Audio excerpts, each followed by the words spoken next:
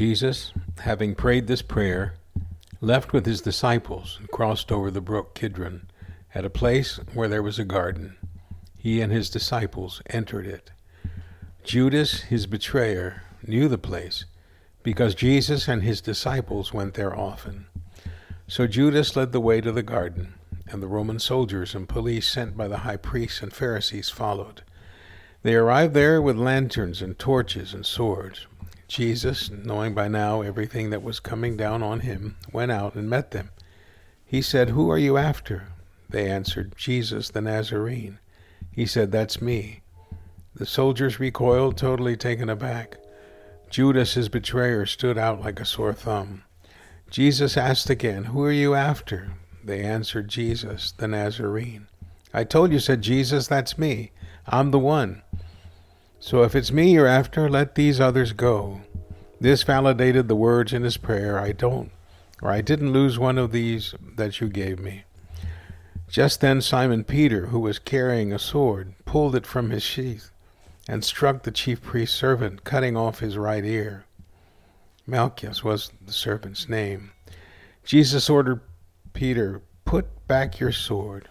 You think for a minute I'm not going to drink this cup the Father gave me?" Then the Roman soldiers under their commander, joined by the Jewish police, seized Jesus and tied him up. They took him first to Annas, father-in-law Caiaphas. Caiaphas was the chief priest that year. It was Caiaphas who had advised the Jews that it was to their advantage that one man die for the people. Simon Peter and another disciple followed Jesus. That other disciple was known to the chief priests, and so he went with Jesus to the chief priest's courtyard. Peter had to stay outside. Then the other disciple went out, spoke to the doorkeeper, and got Peter in. The young woman who was the doorkeeper said to Peter, "Aren't you one of this man's disciples?" He said, "No, I'm not." The servants and the police had made a fire because of the cold and were huddled there warming themselves. Peter stood with them, trying to get warm. Annas interrogated Jesus regarding his disciples and his teachings. Jesus answered, "I've spoken openly in public. I've taught regularly in meeting places and the temple where the Jews all come together. Everything has been out in the open. I've said nothing in secret. So why are you treating me like a conspirator? Question those who have been listening to me. They know well what I have said. My teachings have all been above board." When he said this, one of the policemen standing there slapped Jesus across the face, saying, "How dare you speak to the chief priest like that?" Jesus replied, "If I've said something wrong, prove it. But if I've spoken the plain truth, why this slapping around?" Then Annas sent him, still tied up, to the chief priest Caiaphas. Meanwhile, Simon Peter was back at the fire, still trying to get warm. The others there said to him, "Aren't you one of the disciples?" He denied it, "Not me." One of the chief priest's servants, a relative of the man whose ear Peter had cut off, said, "Didn't I see you in the garden with him?" Again Peter denied it. Just then a rooster crowed. They led Jesus then from Caiaphas to the Roman governor's palace. It was early morning. They themselves didn't enter the palace because they didn't want to be disqualified from eating the Passover. So Pilate came out to them and spoke, "What charge do you bring against this man?" They said, "If he hadn't been doing something evil, do you think we'd be here bothering you?" Pilate said, "You take him. Judge him by your law." This would confirm Jesus' word, indicating the way he would die. Pilate went back into the palace and called for Jesus. He said, "Are you the king of the Jews?" Jesus answered, "Are you saying this on your own, or did others tell you this about me?" Pilate said, "Do I look like a Jew? Your people and your high priest turned you over to me. What did you do?" "My kingdom," said Jesus, "doesn't consist of what you see around you. If it did, my followers would fight so that I wouldn't be handed over to the Jews. But I'm not that kind of king, not the world's kind of king." Then Pilate said, "So you are a king or not?" Jesus answered, "You tell me. Because I am king, I was born and entered the world so that I could witness to the truth. Everyone who cares for truth, who has any feelings for the truth, recognizes my voice." Pilate said, "What is truth?" Then he went back out to the Jews and told them, "I find nothing wrong in this man. It's your custom that I pardon one prisoner at Passover. Do you want me to pardon the king of the Jews?" They shouted back, "Not this one, but Barabbas." Barabbas was a Jewish freedom fighter. So Pilate took Jesus and had him whipped. The soldiers, having braided a crown from thorns, set it on his head, threw a purple robe over him, and approached him with, "Hail, King of the Jews!" Then they greeted him with slaps in the face. Pilate went back out again and said to them, "I present him to you, but I want you to know that I do not find him guilty of any crime." Just then Jesus came out, wearing the throne crown and purple robe. Pilate announced, "Here he is, the man." When the high priest and police saw him, they shouted in a frenzy, "Crucify! Crucify!" Pilate told them, "You take him, you crucify him. I find nothing wrong with him." The Jews answered, "We have a law, and by that law he must die, because he claimed to be the Son of God." When Pilate heard this, he became even more scared. He went back to the palace and said to Jesus, "Where did you come from?" Jesus gave no answer. Pilate said, "You won't talk? Don't you know that I have the authority to pardon you and the authority to crucify you?" Jesus said, "You haven't a shred of authority over me, except what has been given you from heaven. That's why the one who betrayed me to you has committed a far greater fault." At this, Pilate tried his best to pardon him, but the Jews shouted him down. "If you pardon this man, you're no friend of Caesar's. Anyone setting himself up as king defies Caesar." When Pilate heard those words, he led Jesus outside. He sat down on the judgment seat in the seat designated Stone Court, in Hebrew Gabbatha. It was the preparation day for Passover. The hour was noon. Pilate said to the Jews, "Here is your king." They shouted back, "Kill him! Kill him! Crucify him!" Pilate said, "I am to crucify your king?" The high priest answered, "We have no king except Caesar." Pilate caved in to the demand. He turned him over to be crucified. Carrying his cross, Jesus went out to the place called Skull Hill, the name in Hebrew is Golgotha, where they crucified him, and with him 2 others, one on each side, Jesus in the middle. Pilate wrote a sign and had it placed on the cross. It read, "Jesus the Nazarene, the King of the Jews." Many of the Jews read the sign because the place where Jesus was crucified was right next to the city. It was written in Hebrew, Latin, and Greek. The Jewish high priest objected. "Don't write," they said to Pilate, "the King of the Jews. Make it, 'This man said, I am the King of the Jews.'" Pilate said, "What I've written, I've written." When they crucified him, the Roman soldiers took his clothes and divided them up 4 ways, to each soldier a fourth. But his robe was seamless, a single piece of weaving. So they said to each other, "Let's not tear it up. Let's throw dice to see who gets it." This confirmed the scripture that said, "They divided up my clothes among them and threw dice for my coat." The soldiers validated the scriptures. Jesus' mother, his aunt, Mary the wife of Clopas, and Mary Magdalene stood at the foot of the cross. Jesus saw his mother and the disciple he loved standing near her. He said to his mother, "Woman, here is your son." Then to the disciple, "Here is your mother." From that moment, the disciple accepted her as his own mother. Jesus, seeing that everything had been completed so that the scripture record might also be complete, then said, "I'm thirsty." A jug of sour wine was standing by. Someone put a sponge soaked with the wine on a javelin and lifted it to his mouth. After he took the wine, Jesus said, "It's done, complete." Bowing his head, he offered up his spirit. Then the Jews, since it was the day of Sabbath preparation, and so the bodies wouldn't stay on the crosses over the Sabbath, it was a high holy day that year, petitioned Pilate that their legs be broken to speed death, and the bodies taken down. So the soldiers came and broke the legs of the first man crucified with Jesus, and then the other. When they got to Jesus, they saw he was already dead, so they didn't break his legs. One of the soldiers stabbed him in the side with his spear. Blood and water gushed out. The eyewitnesses to these things has presented an accurate report. He saw it himself and is telling the truth so that you also will believe. These things that happened confirm the scripture. Not a bone in his body was broken. And the other scripture that reads, "They will stare at the one they pierced."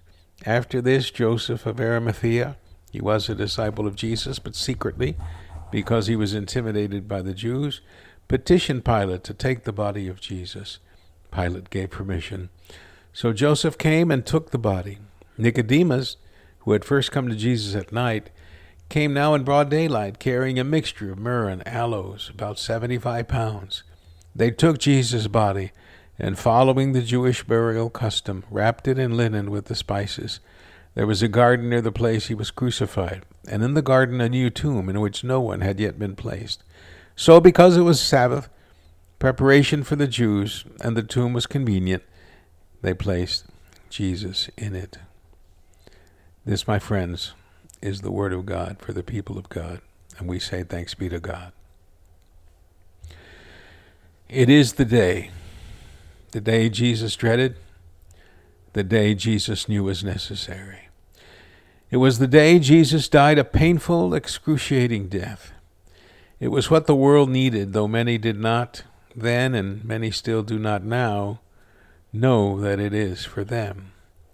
These 2 chapters of John make up what we call the Passion of Christ. There are several things we should know about his passion. The first is that this was God-directed and God-ordained. It was an act in which Jesus surrendered his will for his Father's will. This drama of passion is filled with faith, fueled by prayer, and powered by grace. It has all the marks of a well-scripted drama: love, passion, betrayal, arrest, a trial, and a rush to judgment. It begins at night and ends even in darkness in the afternoon. We believe around 3 p.m. Roman soldiers assist religious authorities in the arrest of Jesus. Judas, a hand-selected disciple, keeper of the ministry's treasury for his own profit, decides to call Jesus' hand into doing what the crowd expected on Sunday, an open and successful revolt against Caesar, so that the Jewish nation could return to its glorious days of David and Solomon the kings. During the arrest, the hot-headed Peter draws his sword, cuts off the right ear of the servant of the high priest, only to be rebuked by his master, who says he was obedient to God, even to the very end. The scene shifts to stand trial, where Jesus is now on trial.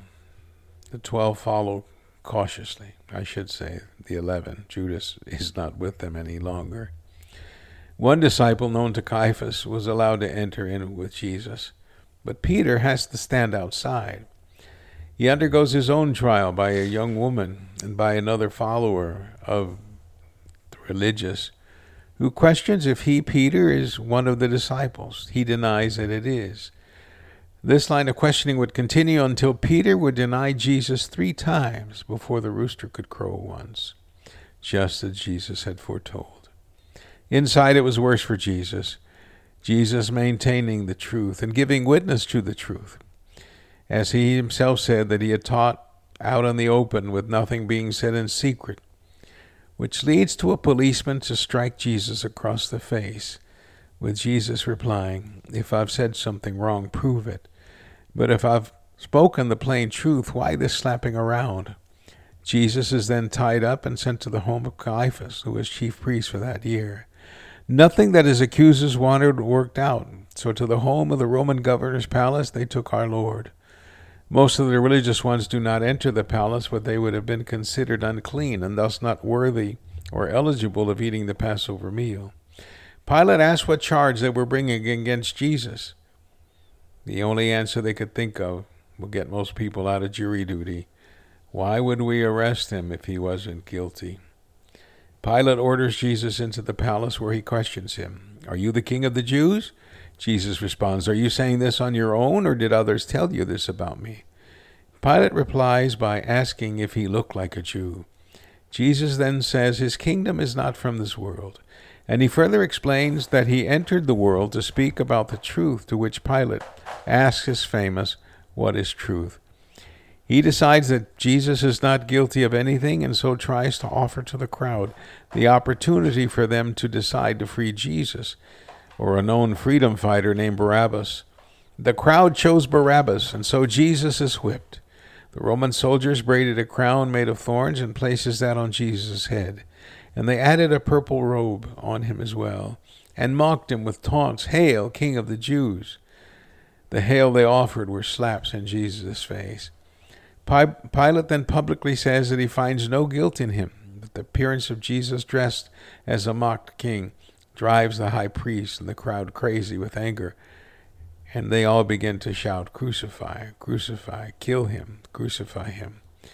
To which Pilate says they must do it themselves, and the Jews respond that Jesus was guilty of claiming to be the Son of God and thus deserved to die. Pilate, to his credit, tried to pardon Jesus, but was overruled by the crowd and turns him over to be crucified. The actual crucifixion took place outside of town on a hill named Golgotha, which means Skull Hill, and it was there between two criminals that Jesus is nailed to the cross and left to die. Pilate now joins in wholeheartedly with what was taking place with the Jews, and he makes a sign that reads in several languages, King of the Jews. This angers the religious leaders. They wanted Pilate to change it to he claimed that he was King of the Jews. But Pilate sticks to his decision of leaving the sign as written. The soldiers took Jesus' garments and divided them up 4 ways, but Jesus' robe was seamless, and they threw dice to determine who would keep it. In so doing, Roman soldiers validated Hebrew scriptures. The only ones, dear friends, who were brave enough to stand up there at the foot of the cross were Mary, Jesus' mother, his aunt Mary, the wife of Clopas, and Mary Magdalene.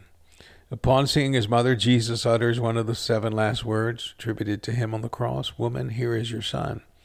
And to his disciple Mark, he says, "Here is your mother," fulfilling an appointment of responsibility to him and to her. Jesus then says, "I'm thirsty." And to his thirst, he is given sour wine. And then Jesus said, "It's done, complete." And bowing his head, he died. Being the eve of the Sabbath, the Jews could not properly prepare the body for burial. The Jews demanded the legs of those on the crosses be broken, and the 2 criminals had their legs broken. But seeing that Jesus was already dead, the soldiers spared him that action, and instead speared him in the side. Blood and water gushed out. Many scholars believe this was a sign of a broken heart. Scripture that read, "Not a bone in his body was broken," and the other scripture that said, "They will stare at the one they pierced," were fulfilled. Interesting to note that Joseph of Arimathea, a secret undercover disciple of Jesus, believed by some to have been the rich young ruler who approached Jesus to ask how he might inherit eternal life, asked permission of Pilate to take possession of the body of Jesus. And Joseph took the body and placed it in a new, unused tomb. And then we meet Nicodemus again, Nick at night, remember? John chapter 3, who came to Jesus by night to talk about him, who he was. He now comes forward with a mixture of 75 pounds of myrrh and aloes, with which he wanted to prepare the body for burial. And wrapping Jesus in linen with spices, they laid him to rest. There Jesus would lay for 3 days. Tradition holds that upon his death he was able to go into hell and preach to those who had not yet had an opportunity to hear the truth about God. And the legend and tradition hold that many accepted him and were given eternal life. Another tradition says the true meaning behind "he ascended into hell" refers to the pain and suffering that he endured prior to his death on the cross. Whatever you may believe or not yet believe, the story does not end here. Let's pray. Father, shine light in those dark places and spaces of our lives. May doubt, sin, and despair be removed from us. Guide us into the fullness of life. Prepare us truly for Easter. In Christ Jesus we pray. Amen. Friends, I ask prayer for Will and Bonnie Blaney of San Antonio, Texas. Will and Bonnie were faithful members of Trinity United Methodist Church when I was their pastor for 6 years. Their only remaining child, a daughter, an adult daughter, died unexpectedly this week. And Bonnie believes that in her dedicated care for them in these last few years, she neglected care for herself. Pray that God's comfort be with this loving couple during their grief.